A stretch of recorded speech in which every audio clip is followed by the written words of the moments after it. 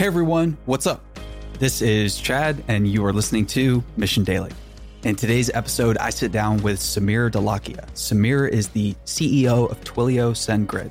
Sameer has a wide-ranging, multi-decade career in technology.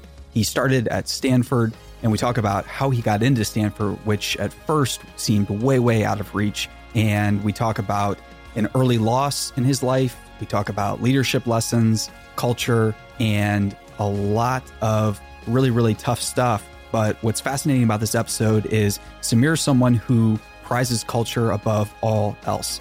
And when it comes to authenticity and vulnerability and being yourself, Sameer is it.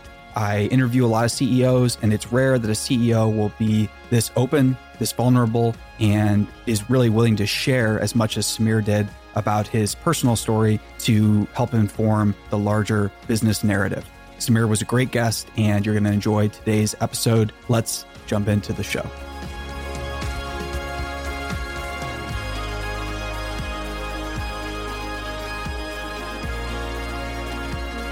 Today's thank you for sponsorship and world-class products and services goes out to TriNet. I'm the founder of a media business, and I need all the help and organization I can get. One of the biggest problems I've faced in the past is HR. I say past because I'm not facing it anymore. I educated myself and got the team at TriNet on my side. TriNet and their expert team help us at Mission with our payroll, benefits, and compliance. TriNet offers full-service HR solutions tailored to your industry. So educate yourself and get the HR help you need. Whether your team is 10 people or 1,000, TriNet has you covered. Check out TriNet for your HR needs today.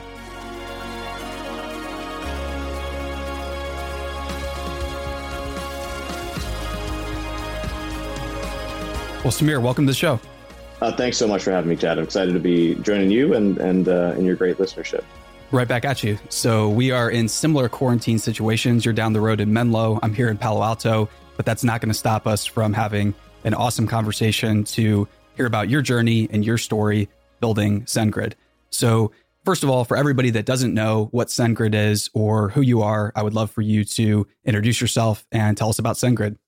Yeah, terrific. Thank you. Twilio SendGrid is a cloud-based email platform that delivers automated and personalized communications to end users. And the easiest way to provide examples of this so that people can internalize it or visualize it is like when you go to a website and you click on a button that says, "I forgot my password." There's code that sits behind that button to trigger a message that gets delivered often into your email inbox. Or if you click on the buy button on an e-commerce website, there's code that sits behind that button that sends a order confirmation or a receipt.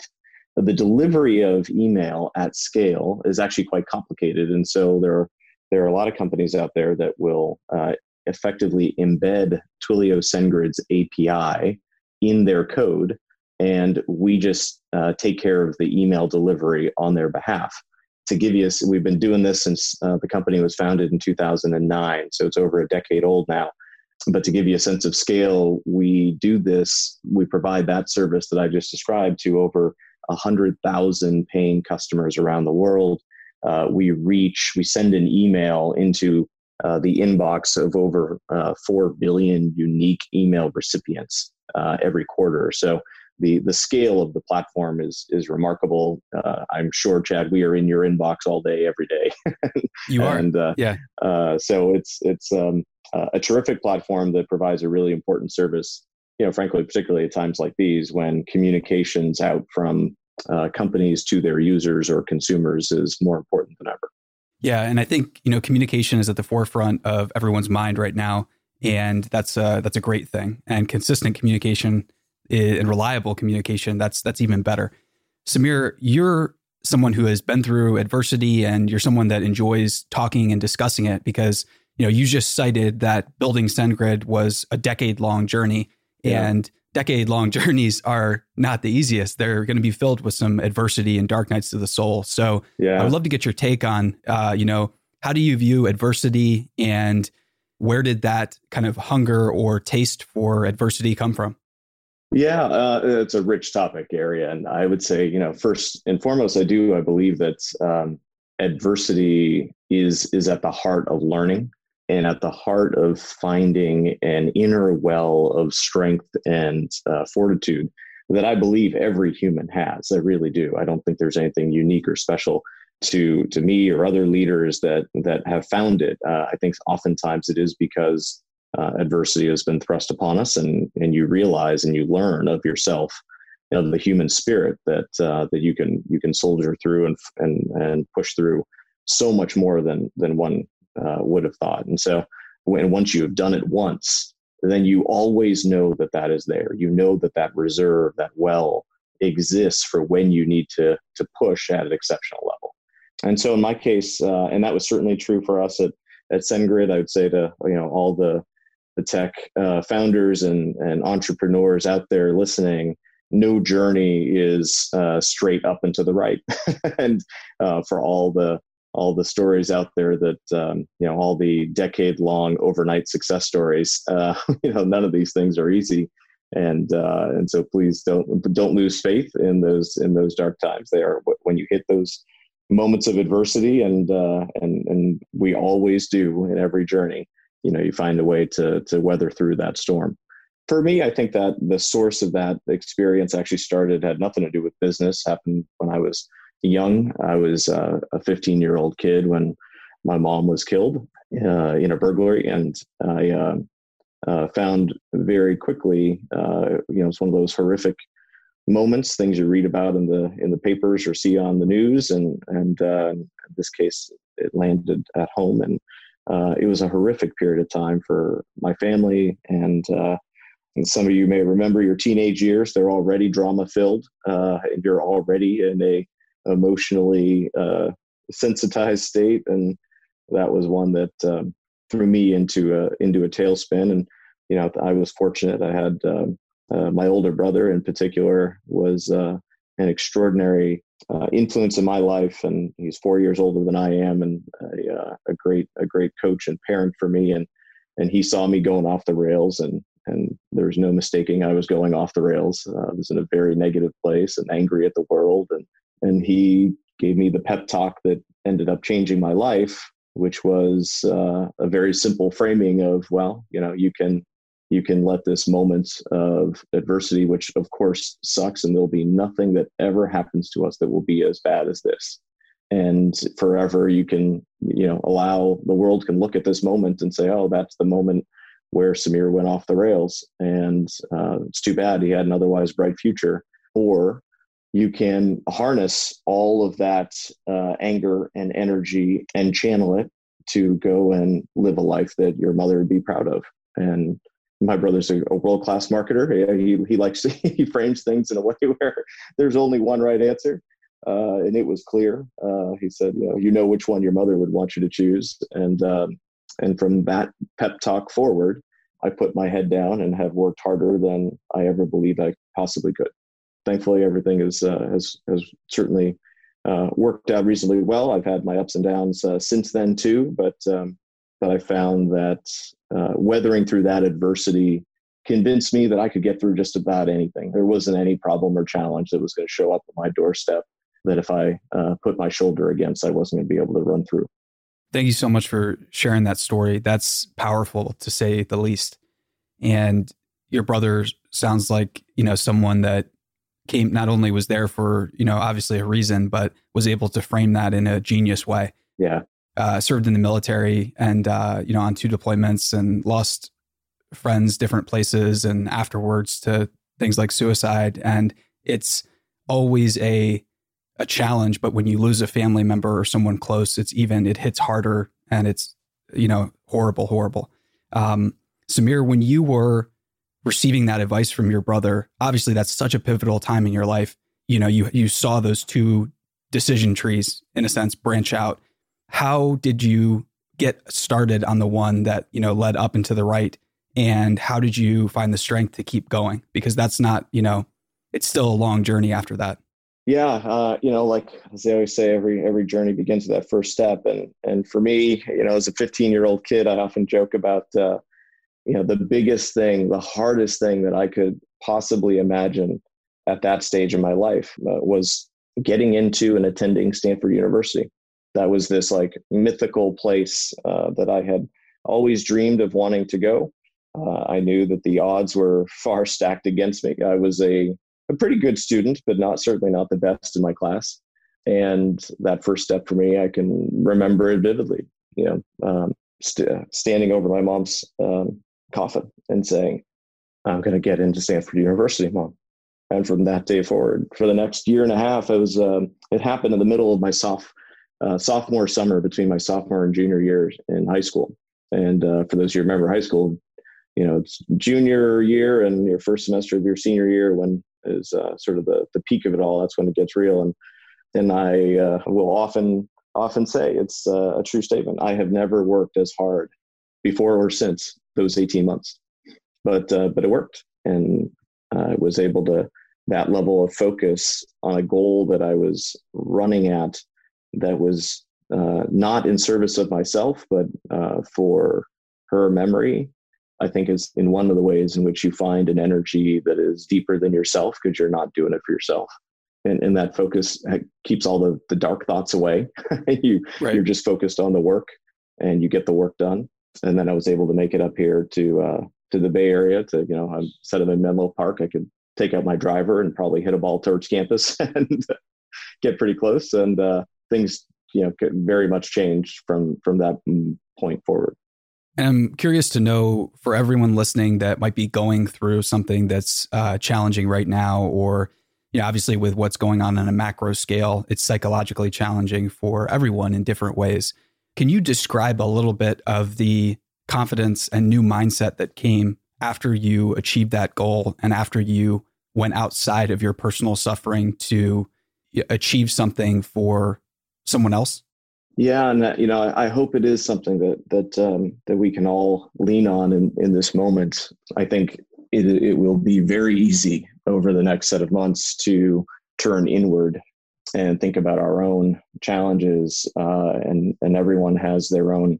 The way they're dealing with this pandemic is hitting people in a myriad of ways. But for those that can, turning outward, and whether it's thinking about how you can stay focused to help your family or your loved ones or your community or those most vulnerable, anything that is outside of yourself, I think you will find that it makes coping easier, and that it allows you to focus your energies in a way that serves the greater good, that's productive. And the introspection, I think, can, when things are thin or things are particularly bad, I think isn't always as productive as one would like it to be. For sure. And if we fast forward through your time at Stanford, I'm curious to know, when was the next, major goal, major milestone? What type of things were you setting up after you achieved that challenge? And, you've held a wide set of roles in tech, in executive roles, and as the CEO of places. So I'm curious, what was the journey like to get to those places? Yeah, it's interesting. After Stanford, I stumbled into software. I graduated, and I hadn't studied computer science, though I wish I had in hindsight. But I was more of a business kid, so I studied economics. For my bachelor's, I did a master's degree in organizational design, organizational studies, and was really fascinated by business. And so had assumed I would go down a very different career path. But I will often say I just happened to have the sheer dumb luck of graduating from a college that was in the heart of Silicon Valley in the mid-90s.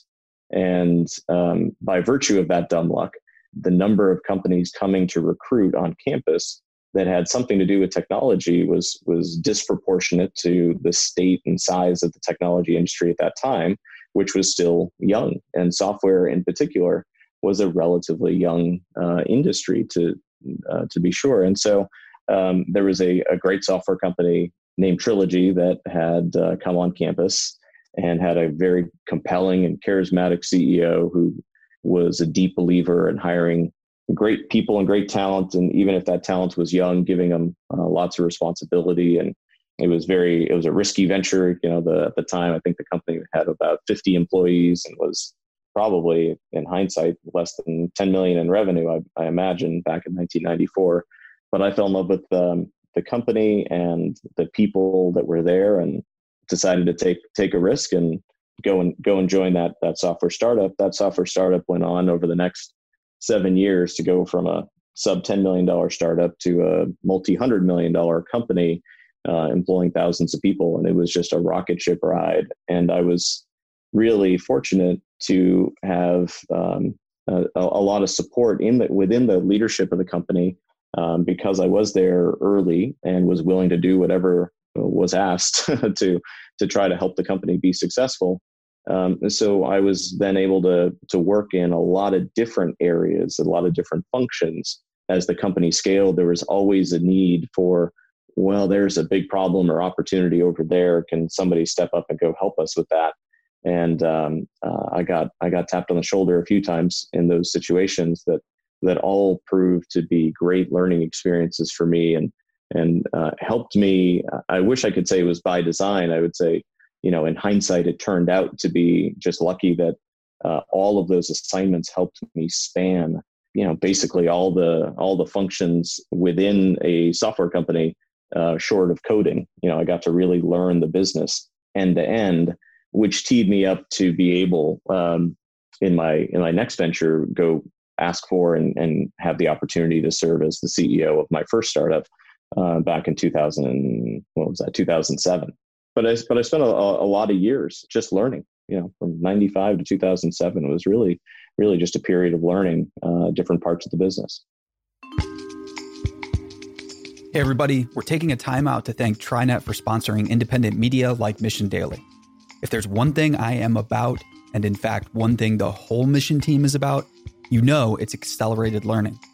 One way I do that is by learning from the best. When it comes to learning about HR, the team and resources TriNet provides are my go-to source. Just this week, TriNet published a blog and webinar series to help small and medium-sized businesses manage the impact of COVID-19. It covers actions you can take to be prepared should one of your employees test positive for coronavirus. It also covers other factors you should consider, including employee compensation, if your business is required to shut down due to the pandemic. There's lots happening now in real time. Go to TriNet.com and get the information you need to protect your business. TriNet will continue to post the latest as recommendations as legislation is changing on a daily basis.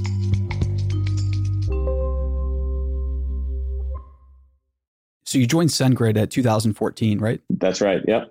And so you joined, and can you kind of paint a picture for us? You did a little bit before, but where was the company at when you joined, and what was your process like for joining? Because often it's tempting when you join a new venture and do have so much experience, to point out all the changes or the things you think you need to be changed. I'm curious, what was your integration process like back in 2014? Yeah, joining SendGrid was by far the best career decision I've ever made. I've never had more fun in any job I've ever held. I can say without question, it was also probably the hardest career decision I ever made. So in the summer of 2014, I ended up joining in October. But in the summer of 14, I had kind of made my checklist of things that I really cared about and finding in the next company. And SendGrid kind of checked all the boxes. The problem was that for me, the problem was that I live here in Menlo Park, as we mentioned earlier, in the Bay Area. And SendGrid was founded out of Boulder, Colorado, had expanded to Denver in Colorado, and had the founders of the company had gone and opened an engineering office in Southern California, in Orange County. And you'll note that none of the three that I just mentioned are in the Bay Area. And so while I loved everything about this company, I was living here in the Bay Area, and commuting to a different state or a different part of the state seemed kind of crazy, particularly at a time when my wife and I then had two relatively young kids. Gosh, they were probably like 8 and 5 at the time, I would imagine. And it seemed particularly stupid. And my wife, who runs intellectual circles around me, was also had a very big job herself at the time, was running business operations over at LinkedIn, and had a team that was probably bigger than all of SendGrid. And she was the breadwinner in our family back in those days. I think she had joined LinkedIn right before the IPO, and which was a wonderful thing. And we were not in any position to be moving anywhere because her job was the anchor of what we were doing. So it was a tough decision to make. I ended up turning the job down twice before I finally accepted it. Part of the reason that I had fallen in love with the company so much was, I often say I fell in love with SendGrid with head and heart. Analytically, as a business geek, the SendGrid business model to me was astounding. I had been in enterprise software for a decade, or probably 15 years at that point, and the history of enterprise software always involved, writing some complex code to solve a given problem, and then hiring an army of salespeople to go out and knock on doors. And when I came and looked at the SendGrid business, at the time, SendGrid in 2014 was doing about 30 million in revenue. And I asked about what our sales team looked like at the time, and they pointed out the interviewing room window and said, well, that's them over there. And they pointed at a table that had 5 or 6 people sitting around it, a card table. I said, that's the entire sales force. And they said, yeah, it's all inside sales. They're responding to people that click on the contact sales button on our website.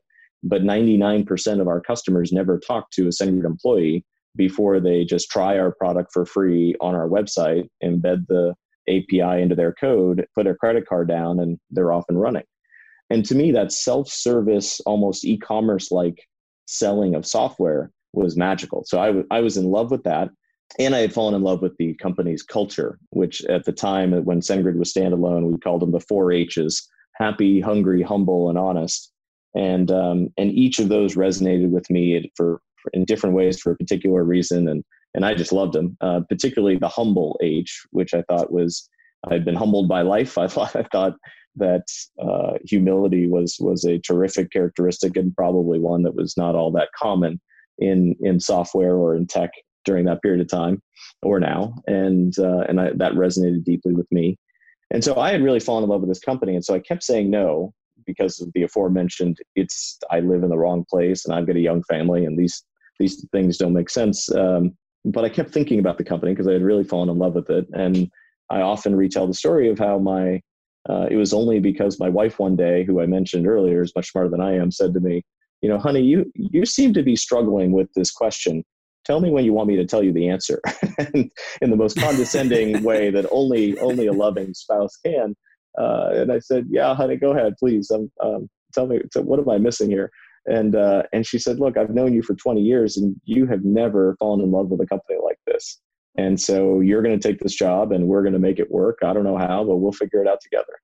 It was only that extraordinary gesture of love from my wife that is the reason that I was able to take the job, because she gave me permission to do so. And again, I just, for all the listeners out there that are founding companies or going on entrepreneurial journeys, I just encourage you all to remember to thank all those around you who are sacrificing on your behalf to allow you the opportunity to go follow this dream of yours. And my wife in this case was the one who did that for me. And so I ended up taking the job. We ended up agreeing that we'd build out an office here in Silicon Valley, which we did, which at least allowed me to have some nights at home. And we worked out a schedule and a cadence that worked for everybody. And my assistant helped me track how many days and nights I was making it for bedtime and how many dinners I was having with the family. And was pretty maniacal about that, but it was a challenge, to be sure. But we did that for it's been 5.5 years now, and it's been quite a journey. That is exciting and inspiring, to say the least. So I have one son who's 2 and 2 other sons that were recently born. They actually turned a month old today. Oh, congratulations! That's awesome. Thank you. Yeah, so we launched our first podcast in March of 2018. And so 2 years later, I have 3 children, and I think we have like 11 podcasts now. So perfect timing. And that's awesome. And thanks. And one of the challenging things for me is, obviously the early years of children's lives are so important. I mean, the latter years are as well, but the early developmental years, it's so Yeah. important to be around and provide structure and support. So Yeah. I'd really selfishly like to get any advice or tips you have for the early days and how you thought about work-life integration between you and your spouse in those early days. Yeah. Yeah. And, I wish I had a magical answer. There's no two ways about it. It's just hard, particularly if you have two working parents, as we did.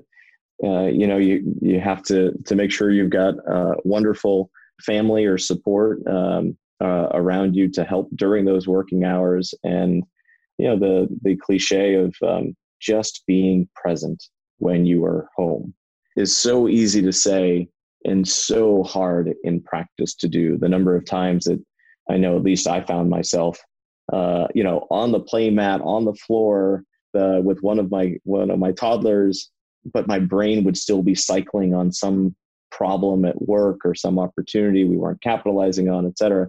And I would just have to constantly mindfully try to bring my brain back to the moment that I was in with my child.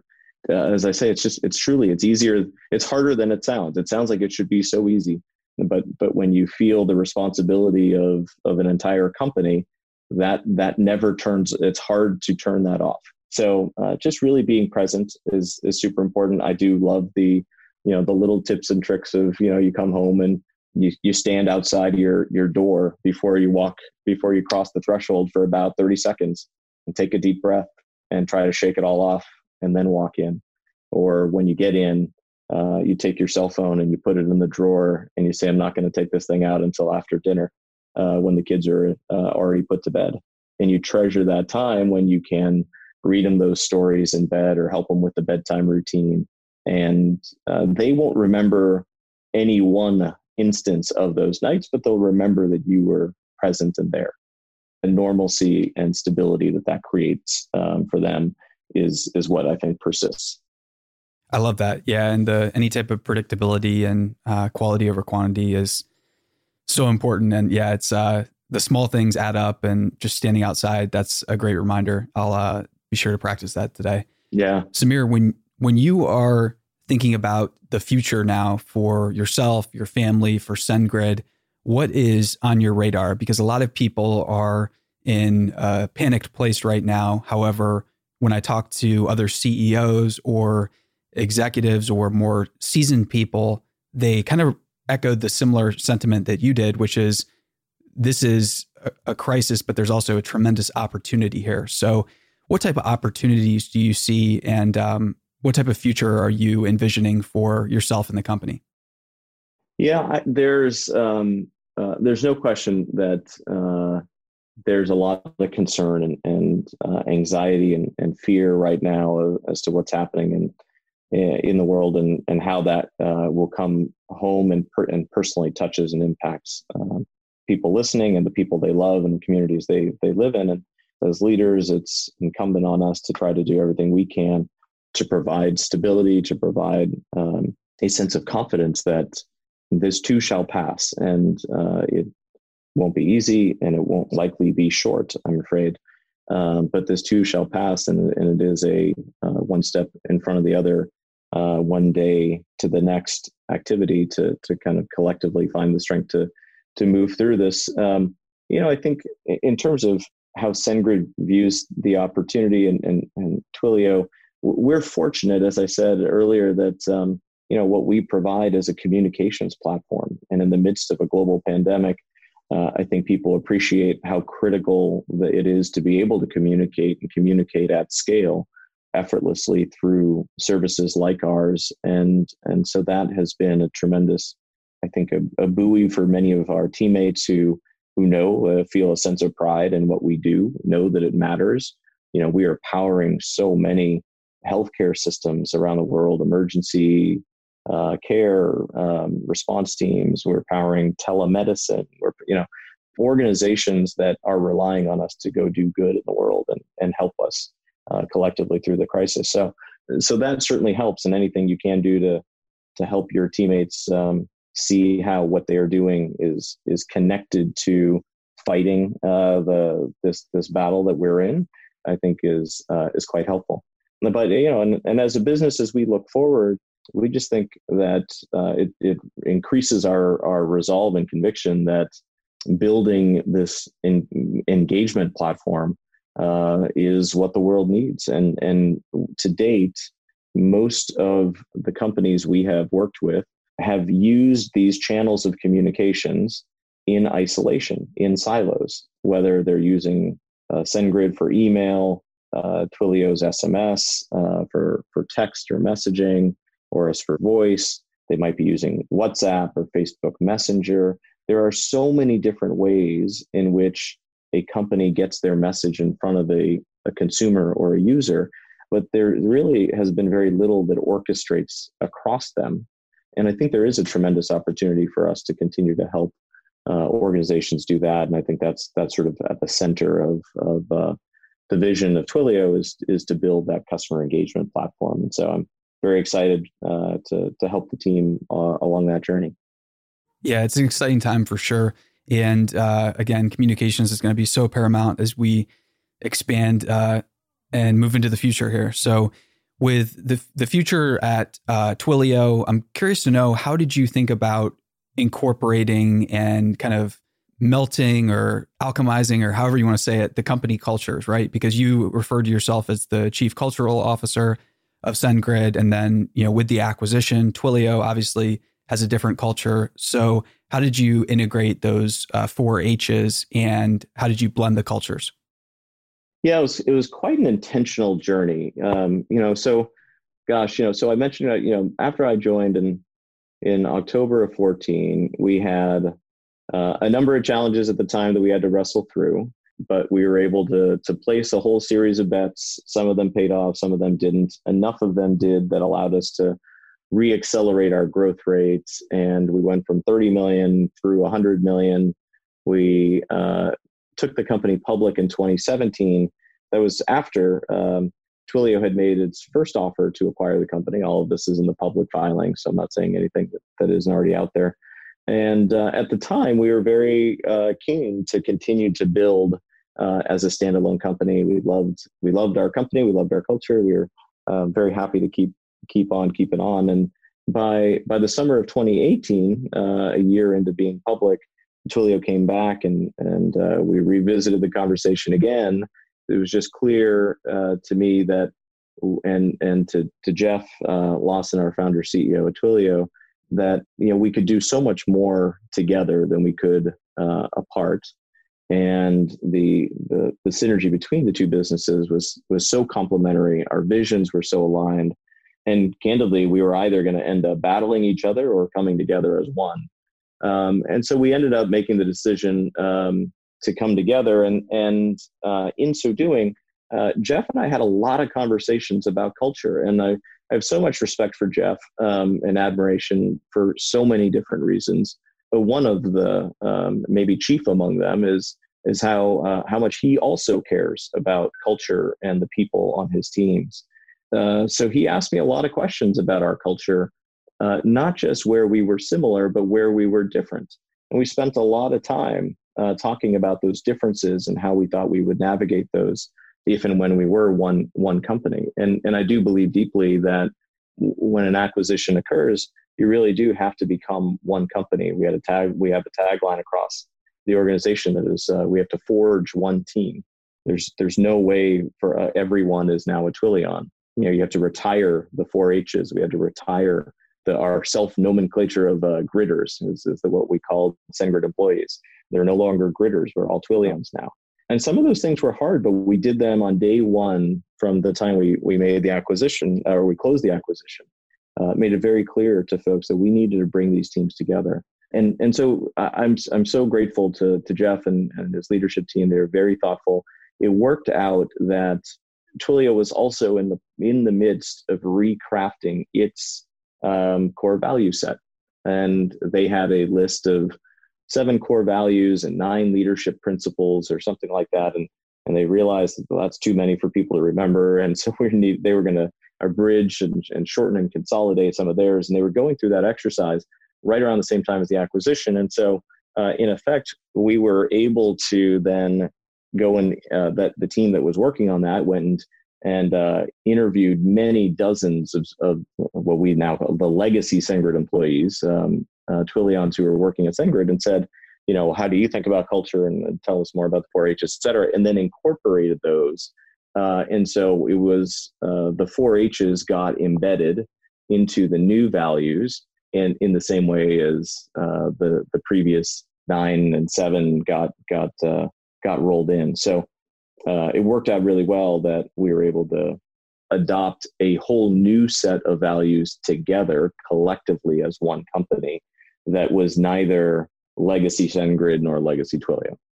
Yeah, that's a really, really cool story. I like how you went about that integration there. And from my studying and reading your story a little bit, discovered that so when you first joined SendGrid, you very proactively sought fundraising, and it seems like you also proactively sought out the counsel of Jeff, and very thoughtfully pursued that acquisition. So is it safe to say that you're always thinking 4 years, 5 years, or maybe more years ahead? And if so, how do you go about that balance of living in the present but also planning and thinking for the future?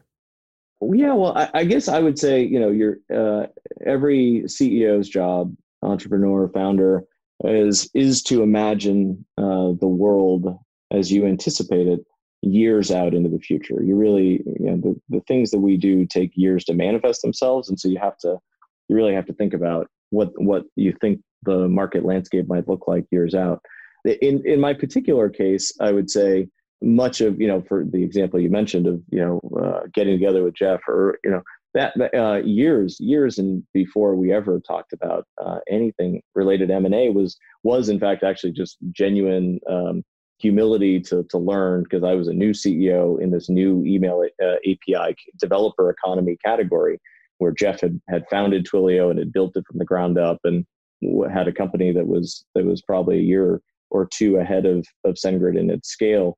And so it's a genuine desire to go and learn. And I would encourage all the founder CEOs out there listening to, always be making time to go and learn from others around you that are similar in either the pursuit or the segment or analogous, because you can always learn a ton. And so we did that. But yeah, I think, it is incumbent on every leader to think about, if the world evolved in this way, if the market landscape moved in this way, what would we need to do? And there is no question in my mind early on that SendGrid was either going to end up adding our own SMS and push and in-app capabilities for other communication channels. We'd either be building our own, partnering with somebody else like Twilio, or combining forces with. But it was very clear to me very early that we wanted to have a multi-channel communications platform. That having one channel in isolation was not what the market ultimately would need, and so you just start to work accordingly. And Sameer, now with expanding and having more resources of a larger company, your vantage point is very, very different, and the view that you have of the tech landscape and what's possible is transformed at this point. So if you are providing advice, or if you're talking to young CEOs or young founders these days who are in this current situation, what type of advice do you have for them? And is there a maybe one piece of advice you find yourself giving again and again? Gosh, well, I'll provide maybe one that's specific to the time we're in, and one that's just generic and generically true at any time. For the time we're in, having my first startup that I did from 2007 to 2010, I lived through the Great Recession as a CEO, and I will often repeat for founders, entrepreneurs that are at the brink of this pandemic, don't get burned by your cash burn. That at this stage, making difficult decisions around how you are going to mitigate that cash burn as you're building your business, I think is just really important. There's just, I think, little question that we will be entering a period of significant economic contraction, and being conservative and taking action now will behoove your business down the road. And of course, every business and situation is different. But if you're a young company, a young startup, you're going to need to be able to weather a storm that could be a short storm measured in months. It could be a longer storm measured in quarters. And you just need to look at your balance sheet and figure out what that looks like and make the harder decisions sooner than later. I think my more generic advice, which is true independent of time frame, I would say is a simple statement of being authentic and being vulnerable. And the authentic side is there are so many different people out there that will espouse different styles of leadership, different ways to manage. And I'm one of them, by the way. I have a particular style that I love called servant leadership. And I could talk to you for a long time about that, but it's not for everyone. And so I would just encourage every leader that's out there. People resonate with folks that they believe are really them. They're just authentically who they are. And there'll be a self-selection mechanism, to be sure. And like will seek like in their leaders and in the cultures that those leaders then create. But I think just being you is really important. And I share that because, when I was coming up, the first leaders that I had grown up under were very different stylistically than I am, but extraordinarily capable. But we're more of a, tops down, I have the answer type leader. I'm not at all that way. I'm definitely more of the wisdom of the crowd. Let me get the group together and collaborate, and collectively we'll come up with a better answer than any one of us will. That it's just a very different style. And I think I assumed for years that the only way to be a great leader was to be one way. And it wasn't until, somebody gave me permission in some sense, by example, was to just be yourself. And I think you'll be a far more compelling leader if you're just being yourself. Don't try to be or pretend to be anyone other than that. That is, as my mentor at Citrix, extraordinary former CEO there, Mark Templeton, once said to me, he said, Sameer, the most powerful thing in the world you can be. And I waited with bated breath, and he said, yourself. And that simple truth is as true today as it was then. The vulnerable side, I think, relates to the authentic, which is, again, in my career, I have found that when people see you as a human, as a full human, that they can identify with, that is not some, in the old, 50 years ago, you'd assume that the leader had to pretend to be perfect, that had to pretend to be all-knowing and omniscient. And my experience is that people can't identify with that because we are all flawed. We are all human. And when they can't identify with it, their ability to follow, you're more of a figure or an idea, a concept. When they see you for who you really are and recognize that you have your own flaws, you have your own insecurities, you have your own challenges, they're just more willing to follow you into battle because they believe in you and they know you're like them, and not just the guy on the screen or the guy on the stage, hopefully the gal on the stage. Right. I would say authentic and vulnerable would be my generic pieces of advice. I love that. Sameer, this has been so awesome. Thank you for being vulnerable, and thank you for being yourself.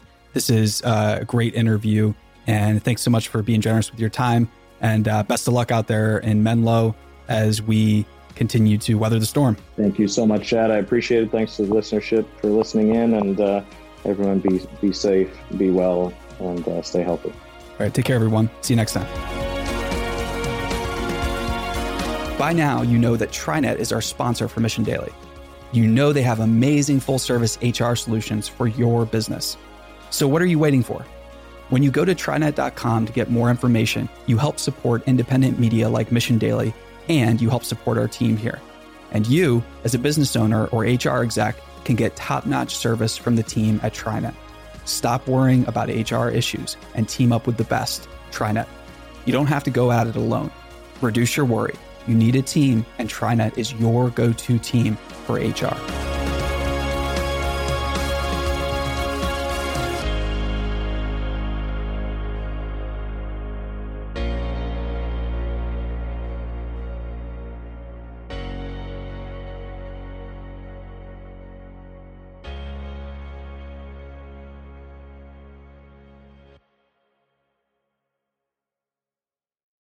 Hey, listeners, thanks for tuning into this episode. I hope you enjoyed it as much as I did. If you haven't already, please subscribe, rate, and review this podcast. It helps spread the word, and I would greatly appreciate it. See you next time.